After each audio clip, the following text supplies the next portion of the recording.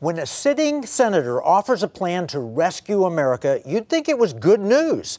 Sure, the opposition might attack the plan, but you wouldn't expect that the majority leader in your own party would tell you to sit down and shut up. That's especially true if the plan involved all the things your party is supposed to stand for. Republican Rick Scott from Florida, the chair of the National Republican Senatorial Committee, he offered a plan and was immediately attacked by Democrats and Republican leadership alike, especially Senator Mitch McConnell. Join me in the Economic War Room where we will dissect Senator Scott's plan. Is it good or bad for America? And how will it impact you? The American people are exhausted with career politicians who tell you what to be against but never really share what they are for. It's a pleasant surprise when a politician does the opposite. In 1994, for example, people were fed up with Bill Clinton's liberalism, and Newt Gingrich offered a contract with America that won both the House and Senate. Newt became a hero for Republicans and was made Speaker of the House so he could enact the plan. Here we are, almost 30 years later, and Senator Rick Scott has offered a plan to rescue America. He sees what you see. Our nation's liberty is degrading rapidly, and our economy is on a collision course with disaster. The D.C. elites don't want to talk about those things. On the far left, they love the direction we're headed. They just want to move faster. And the Republican leadership, like Mitch McConnell, they don't want to talk about the ways to fix things. They want to keep complaining about what's wrong and offering no solutions because they don't want to offend people. Both sides are playing the political game, and their vitriolic response to the Rescue America plan got me intrigued. The more I dove into it, the more I liked it. And I think the elites don't want you to know about it because they fear that you'll like it too. The plan has 11 points, and we'll walk through each of them. We'll try to evaluate both sides of the argument, and then I'll share my opinion on each. You may not agree with all 11 points, but I'll bet you agree with most of them. And I'm certain you'll agree it's better to discuss them than just to silence Senator Scott. We'll produce an economic battle plan that covers all the points and provides additional information on each. And at the end of this episode, I'll tell you how to get a free copy. By the way, you can follow along with Senator Scott's rescue plan at the website rescueamerica.com. Let's start at the beginning. Point number 1 in the 11-point plan. Senator Scott says our kids will say the Pledge of Allegiance, salute the flag, learn that America is a great country, and choose the school that best fits them. We will inspire patriotism and stop teaching revisionist history of the radical left. Our kids will learn about the wisdom of the Constitution, the Bill of Rights, and the Founding Fathers. Public schools will focus on the 3 R's, not indoctrinate children with critical race theory or any other political ideology. Good idea or a bad idea? Let's be honest. Teaching kids to hate America is bad all the way around. It empowers our enemies, and it hurts the kids who won't even try to benefit from the American dream because they're so against it. Of course, we should teach honest history. Don't cover up America's failings, but don't gloss over the power of liberty. Our schools have been indoctrinating students, and that's why polls show they prefer socialism and even communism. They have no idea how destructive those ideologies are. Let's drill down further on Senator Scott's view. Here are just a few of the bullet points. He says, we will enact equal opportunity in education, school choice, so no child will be sent to a failing school simply because of their zip code. We will open our schools to parents. Parents must have the right to know what their children are being taught, who is teaching them, and which organizations are receiving school contracts. The FBI, DOJ, and all government entities will be expressly forbidden from intimidating parents who dare speak their minds at school board meetings. Public schools will teach our children to love America because, while not perfect, it is exceptional. It is good, and it's a beacon of freedom in an often dark world. No child will be inherently taught that they are racist because of the color of their skin or that some Americans are oppressors or others are oppressed. It will be America's goal to be number one in the world teaching math and science by 2030. Some of his points may be controversial, but most of the plan aligns with the views of a majority of Americans, especially American parents. Here's the problem. Those who pay for the schools are we the people. Those who run the schools are the bureaucrats and teachers' unions. They have the power and are intent on forcing their views on the next generation. From my view, point number 1 looks solid for Rick Scott. How about point number 2, colorblind equality? The plan says government will never again ask American citizens to disclose their race, ethnicity, or skin color on any government form. We're going to eliminate racial politics in America. Isn't that refreshing? Isn't that what Dr. King espoused in the 1960s? That we want to talk about the content of character, not the color of skin? This runs contrary to the new Marxist orthodoxy of critical race theory. How would the plan be implemented? Well, there are a few bullet points, like removing the box that says you have to check and say what your background is, your ethnicity or your skin color. It removes government policies based on race or ethnicity. It says the military will engage in zero diversity training, teachings on critical race theory and woke ideology. This is the bottom line. He wants to eliminate all that nonsense. Government will base hiring decisions on qualifications, not quotas. America will strive to be equal opportunity for everyone, not guaranteeing equal outcomes. This, of course, is the best way to eliminate racial preference. It was Dr. King's dream. The opposite is our nightmare. I vote yes on point 2. Point 3 is about safety and crime. Senator Scott says the soft on crime days of coddling criminal behavior will end. We will refund and respect the police because they are the good guys, not the criminals. We'll enforce our laws, all of them, and increase penalties for theft and violent crime. I agree with that. We've heard so much about defund the police, and it never made sense. Yes, we should stop overzealous and illegal police enforcement, but the answer is not to simply tolerate crime. Here are the critical bullet points. Bring back respect for people who put their lives on the line to keep us safe. Eliminate no-knock warrants in any case that does not involve violent crime. Increase penalties for spousal abuse and failure to pay child support. Enact Marsy's Law, which ensures victims of crimes have rights and constitutional protections equal to those who commit crimes. We will oppose every attempt to deny the Second Amendment. Now, do you agree or disagree? I like the balance between defending police, protecting victims, and preserving individual liberties. No one wants to live in a police state, but no one wants to live where criminals roam free either. Now, we need to take a break. When we come back, we're going to drill down on the rest of the plan and how it might impact you. We've covered the first 3 points in Senator Rick Scott's Rescue America plan. Now let's turn to point number 4, immigration. Here's what it says. Nations have borders. We should give that a try. President Trump's plan to build a wall was right. We welcome those who want to join us in building the American dream. Immigrants who want to be Americans, not change America. We're a stronger nation because we're a nation of immigrants, but immigration without assimilation makes us weaker. Politicians from both parties talk big about border security and do nothing. We're done with that. Do you agree? Do you disagree? A lot of people say they want open borders, but they haven't even considered or don't care about the consequences. Most Americans are compassionate, but know that if America is overrun, there won't be any liberty left to protect, let alone to share. Funny how politicians are more worried about the Ukrainian border with Russia than our own borders. Here are some comments that were made by Senator Scott. He said, no one will enter without our permission. We lock our doors at night, not because we hate the people on the outside, but because we love the people on the inside and want to keep them safe. Many potential immigrants love America. Those who do not will not be allowed to come here. This is our country, and no one has a right to come to America. Immigrants will not be eligible to collect unemployment benefits or welfare for the first 7 years after arriving in the U.S. We will strip all federal funding from sanctuary cities and prosecute any elected officials who flout our immigration laws. We oppose cultural segregation. We believe in the melting pot, where people from many backgrounds go all in on becoming Americans, one nation under God, indivisible with liberty and justice for all. As long as we apply the principle of being colorblind from point number 3, this policy should not be viewed as racist.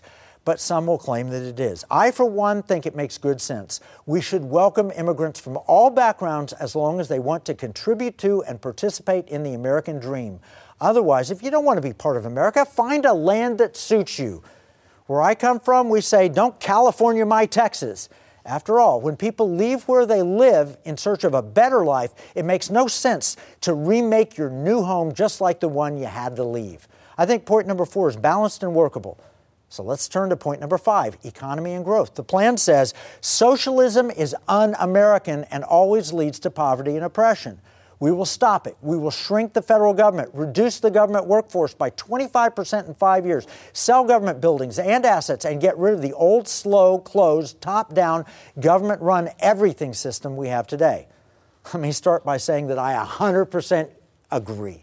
Free economies perform better. Truly free economies correct the maldistribution of wealth problem. It's crony capitalism with big governments that cause the problems. Socialism and communism only lead to misery. The historical record is quite clear on this. Senator Scott says socialism will be treated as a foreign combatant which aims to destroy our prosperity and freedom. Yes! We will apply the do it better test. If American business can serve the American people better and cheaper than government, the work goes to them. No government assistance unless you are disabled or aggressively seeking work. If you can work but refuse to work, you cannot live off the hard work and sweat of your fellow Americans. We'll balance the federal budget. It can be done. States do it all the time. Expedite all federal permit applications to be granted or denied within 30 days. All Americans should pay some income tax to have skin in the game, even if a small amount. Currently, over half of Americans pay no income tax. Basically, this is a plan for fiscal responsibility. We can't run outrageous deficits forever, regardless of what modern monetary theory says. Hidden in those points, however, is one that has half of Washington, D.C. upset. They're screaming, Senator Scott wants to raise taxes. Does the plan call for tax hikes? Well, yes, in a sense. You see, a large percentage of Americans pay no income tax. They vote to soak the rich, even though they themselves have no skin in the game. This plan would seek to end welfare for anyone who would work instead. And it would require that all Americans pay at least something toward our government. With as much debt as we have, it only makes sense. I know I've always valued the things I have a little bit more if I share in the cost. If my parents paid for something and I was asked to contribute even a small percentage of that, I'd make sure we got the best deal and I took better care of it and I valued it. That's good stewardship. I think that's so-called liability is actually a benefit. Most Americans would rather see a stable and growing economy than get freebies that will run out when the economy collapses. Most are willing to pitch in and help. Let's think the best of our fellow Americans and let them do their part instead of making them feel like they're all freeloaders. Point number 6 is about government reform and debt. It states many government agencies should be either moved out of Washington or shuttered entirely. Yesterday's old government is fundamentally incompatible with the digital era. The permanent ruling class in Washington is bankrupting us with inflation and debt, so they must be removed. For you to have more, Washington must have less. Wow! I agree completely. COVID taught us that you can work remotely. Do we really need every agency and bureaucracy in Washington, D.C. constantly begging the Congress for more? And what about the lobbyists? We make it so cushy and easy for them. Maybe we should make them travel across all of America to pitch their agenda. Otherwise, D.C. becomes like District 1 in Hunger Games. All the power concentrated, sucking the life out of all the rest of us. If the bureaucracy that rules had to live among us peons, maybe they'd better understand the challenges we face. I agree with that idea. Let's move them out of the Beltway. This plan has a whole bunch of bullet points, so I'll just share a couple. Forbid politicians from becoming lobbyists and cashing in. I love that. If government fails to comply with the law, citizens have the right to sue them to force them to comply. No government employee can make more than 5 times the national median income of individual. We will bar the federal government from using your tax dollars for their advertising campaigns. That's returning power to the people. This will only be possible, though, if we enact point number 7 to ensure fair, fraud-free elections. Reading from Senator Scott, today's Democratic Party is trying to rig the elections and pack the courts because they've given up on democracy. We've covered this a lot in the Economic War Room. I totally agree. We've got to have free elections, lots of people participating, but fraud-free. Don't allow the radical left to destroy our democracy by institutionalizing dishonesty and fraud. We need clean elections. Now, let's review another controversial point, number 8. the family. Here's what it says. The nuclear family is crucial to civilization. It is God's design for humanity, and it must be protected and celebrated. To say otherwise is to deny science. The fanatical left seeks to devalue and redefine the traditional family as they undermine parents and attempt to replace them with government programs. We will not allow socialism to place the needs of the state ahead of the family. You may disagree, but I doubt it. We should strengthen, not weaken families. This also means preserving and defending life and parental rights.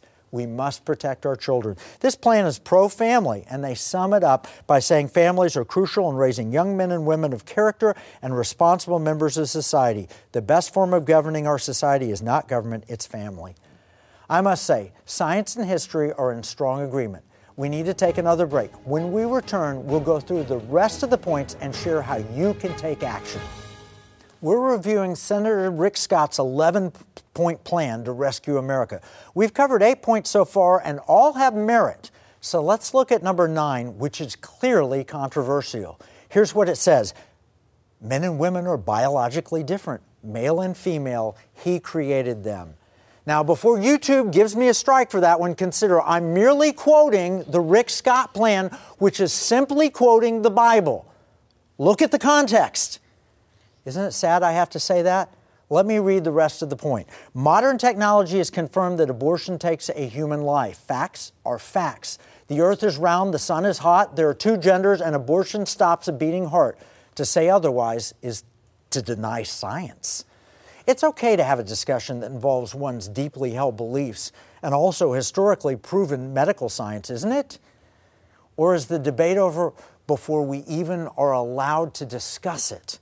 Again, I'm reading from a political plan authored by a sitting U.S. senator, and here are his points. Abortion kills human children. To deny that is to deny science. Whether you believe in God or not, as a civilized people who accept science, we must protect babies, born and unborn, from all acts of violence. All government policies will favor having more babies adopted, not aborted. Humans are born male and female. There are 2 genders, and to deny that is to deny science. Again, I'm quoting the plan. No government forms will include questions about gender identity or sexual preference. No doctor will be allowed to perform irreversible surgical or gender-altering procedures on any minor child. Once they become adults, they can do what they want. We will protect women's sports by banning biological males from competing. It is hugely unfair and would erase many of the gains women have made in athletics over the last 50 years.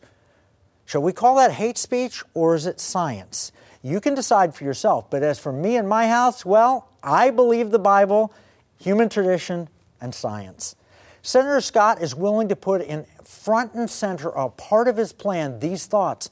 No wonder the deep state establishment opposes him so much. Senator Scott's point number 10 gets right to the heart of another issue.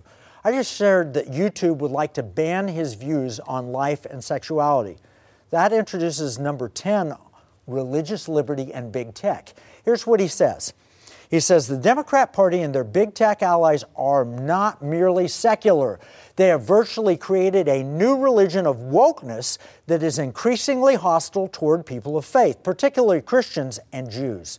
They're determined to drive all mentions of God out of public view. We will not be silenced, canceled, or told which words we can use by the politically correct crowd. Now that's bold. It also seems quite valid. Here are his drill down points. Americans will not be required to go against their core values and beliefs in order to conform to the culture or government. We will reject both the roots and adherents of cancel culture in America. Every American will be free to live out their religious convictions in the public square, not only in the home and not just in places of worship. We will forbid government programs from discriminating against the 350,000 religious entities which operate schools, pregnancy resource centers, soup kitchens, drug addiction programs, homeless shelters, and adoption agencies. All social media platforms that censor speech and cancel people will be treated like publishers and subject to legal action. We will require big tech platforms like Facebook and Twitter to receive express consent, not as a condition of use, before using Americans' personal information in any manner, and make it simple for users to opt out. Big tech platforms will also be required to obtain user consent to sell, share, or convey user data to a third-party entity. No tax dollars will be used to pay for any diversity training or other woke indoctrination that is hostile to faith. Churches and faith-based groups will not be forced to hire employees who disagree with their tenets and convictions. We will stop investing federal retirement dollars with woke fund managers and companies that put left-wing politics ahead of profits. Wow, stop right there. Basically, Senator Scott's plan would put an end to federal funding of the ESG movement. That is huge. As we explained, woke investing, aka ESG, is cramming progressive ideologies down the American throat with the power and support of government. The government's paying and protecting big tech and media to enforce their views in a sick sort of pact that denies Americans basic freedoms found in the First Amendment. The plan would make a priority to stop that. What's more, the power would be returned to the people. No more overt political oppression. I'm completely in favor. We can't allow a public-private partnership to execute a wholesale hostile takeover of our nation. Whatever government is in charge next must reverse the dangerous course we are on and return power to the people as our Constitution provides. Now, final point number 11 is basically America first. Here's what it says. America will be dependent on no other country. We will conduct no trade that takes away jobs or displaces American workers. Countries who oppose us at the UN will get zero financial help from us. We will be energy independent and build supply chains that never rely on our adversaries. We will only help countries that are willing to defend themselves, like Israel. Here are some of the subpoints. We will unapologetically lead the world by example. A world without American leadership would be a very dark world indeed. Adhere to the New Monroe Doctrine. America will not allow any global enemy, such as China, Russia, or radical Islam, to grow their presence in our hemisphere. No foreign aid to countries that habitually oppose us at the UN. We will not pay dues to the United Nations or any international organization that undermines the national interests of the USA. We will make our international allies pay for their fair share of their own defense. We will not send our kids to do what their kids will not do.